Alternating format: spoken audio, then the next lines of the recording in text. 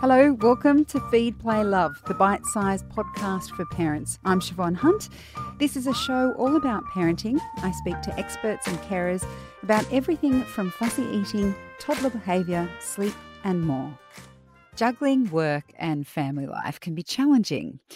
I find my head is so full of to-dos some days that I don't know whether I'm coming or going. Working from home during the COVID pandemic has been helpful. I've been able to get things done in between my work. Jody Allen has made her living out of working from home. She created a blog called Stay at Home Mum after she was made redundant 9 years ago. At the time, she had a young family to care for and a house to build. Now it's a thriving community of women, and her latest book is all about helping others make their own money from home. Her latest book is called Earn at Home Mum. Hi, Jody. How are you? Hi, Siobhan. How are you? Good, thank you. Now, I know that this all came about originally because of necessity, but I also know that you love working from home. What is it you love most about working from home? Look, I'm actually not too much of a people person. I love my own space. I love my house. I love dressing and dags. I just love being at home, and I've always wanted that because I could be home with the family, and and be my introvert self at the same time. Yeah, and it is so much easier to get the washing done, and if you are so inclined to keep things a little bit tidier, just those small things you can do when I guess other people might be having cigarette breaks. Well, You can that's just right. you No can just keep the traveling. family running. Yes. Oh, makes so much difference. The only thing is that what I'm thinking though is that it doesn't really work when your kids are at home, does it? No, it is hard, and I'm not gonna say it's easy because it's not. When my kids were little, it was an absolute nightmare, and I couldn't wait for them to go to school. But, it's a triage system, kids have to come first, and you just work when you can. Yeah. Now, this book is aiming to help mums that want to work from home. What if someone's listening to this and goes, "Oh, I am right there with Jody. I want to be in my PJs. I want to be around my kids," but they don't have a business idea. That's okay because the book has literally like nearly 1,000 ideas on every niche there is. I kind of based it on, you remember like when you're at school and you go to the lady that gives you decisions on what you should do when you finish work. Oh, I the school counselor. School counselor, yes. So I've just listed all the niches that are sort of relevant to today. And no matter what you do or what you're good at or what you love, there is a way to monetize it some way. And this book's all about sort of stretching your mind to what you're already good at and what you like, and then finding the right thing for you. Let's say you are one of those people who knows they've got a good idea or they think they've got a good idea and Mhm. they're very passionate about it, but are a bit unsure whether the idea itself is a viable business. Is there a way to tell whether the business you have in mind is a strong enough idea to make money? Absolutely. I'm all about failing fast, and that is you dip your toe in with the minimum amount of outlay possible and test your idea. So I've had loads of ideas that I've had and dipped my toe in and they haven't worked. But as long as you fail fast and then or hugely succeed, hopefully, and then you can get straight on and into it. But dip your toe in. Like start a Facebook page costs you nothing. Instagram pages cost you nothing. Dip your toe, just buy minimum viable amount, or do something like drop shipping where you don't have any stock at all, where you're selling other people's products. So there's lots of ways around absolutely everything. So I think you may have just answered my next question, which was what's the first step once you've sense checked the idea? Like once you've realized, okay, this is viable. Is the first step setting up social media in your mind? Oh, we'll do a little bit of research first. Hop on YouTube, learn some business basics. Read Earn at Home Mum. We tell you step by step what to do. And then absolutely social media is one of the very first steps because again, it doesn't cost you anything. And I, as well as anyone, understand that when you're starting a small business, there isn't a lot of money to spend. So you have to use your wits, time, and all the free assets that you possibly can with what's available. And now's never a better time because there's so many great apps for absolutely everything now, and most of them are free. So it's a really good, nifty way to start a business and look very professional on a little budget. So are you saying that there are apps that can help you make your social media look schmick? Yes. Oh, there's loads of them. Canva, many people would already be familiar with. We at Stay at Home Mum use Animoto, which is a really great little program that makes little videos for your social media, and you just drop images in. So there's hundreds and hundreds of them out there. Project management apps so that you can make sure that you don't miss anything and everything's running to schedule. It's incredible. And your community really thrives on Facebook. I know you started as a blog and then your community kind of grew from there. And you say you learnt kind of, through failing fast. Have you developed your own kind of social media strategy? Is that something that's in the book as well? Um, Look, I don't know whether I even now have a social media strategy. I kind of follow what my customer wants and like finding that vein of gold.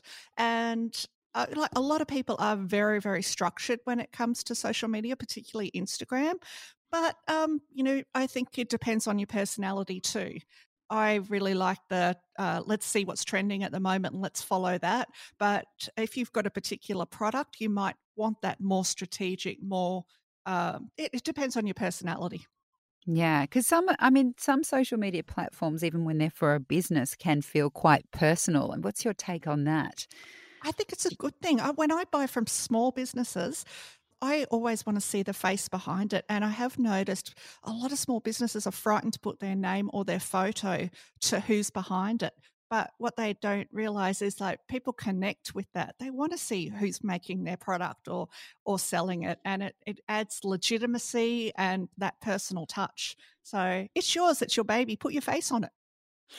And you mentioned before that there are some apps that, can do project management, which just sounds amazing. And my heart breaks a little bit for all those project managers out there that are like, no, that's my job. And that, of course, sounds so valuable because you don't know what you don't know if you're starting out in business for the first time, do you? Oh, that's right. And what I found was as I was going along, things just fall out of your head because there's so much to do. It's hard to keep track of everything. So programs like this are so good because they're like an expansion of your brain all in one spot. So you don't forget anything ever. I think I need that just for my life. I don't have a business, but I just need it for my life. I keep thinking that the more things you learn, the more things fall out of your head as you get older. I actually think there is science based on that there is research that says you can only hold so much in your brain at one time.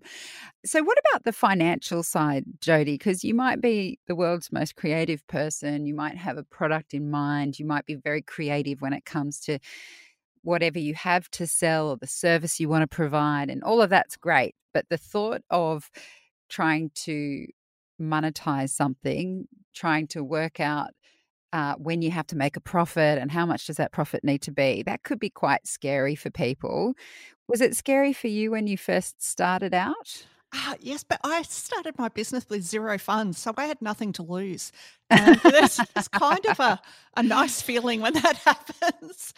I know people say you should put your money where your mouth is. And yes, I do agree with that. But you don't need $10,000, $100,000 to start a business. I mean, sure, it's handy and it might get you further ahead. But I think tenacity and hard work gets you further.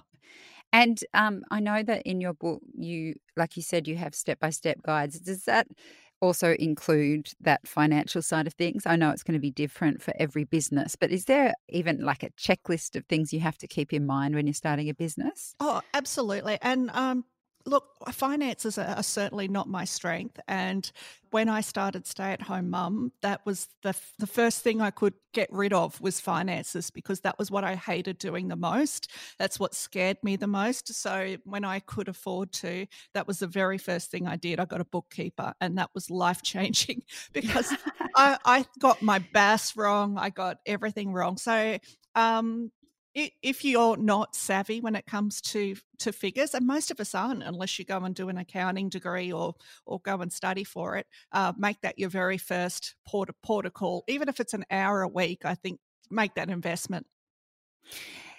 I guess the other question I have is that when it comes to parenting, sometimes it can feel we're existing in a very crowded market. Like there's always something someone is trying to sell, or something directed at parenting, which is not to say that just because you're a mum, you have to think of a business that's going to be in that market.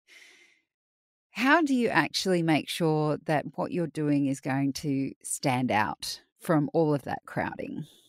That's the key. It's that finding that niche, finding that one area that makes you smile. I know this isn't parenting, but I'll give an example of there was a local lady recently who did dog grooming, and she was going very well.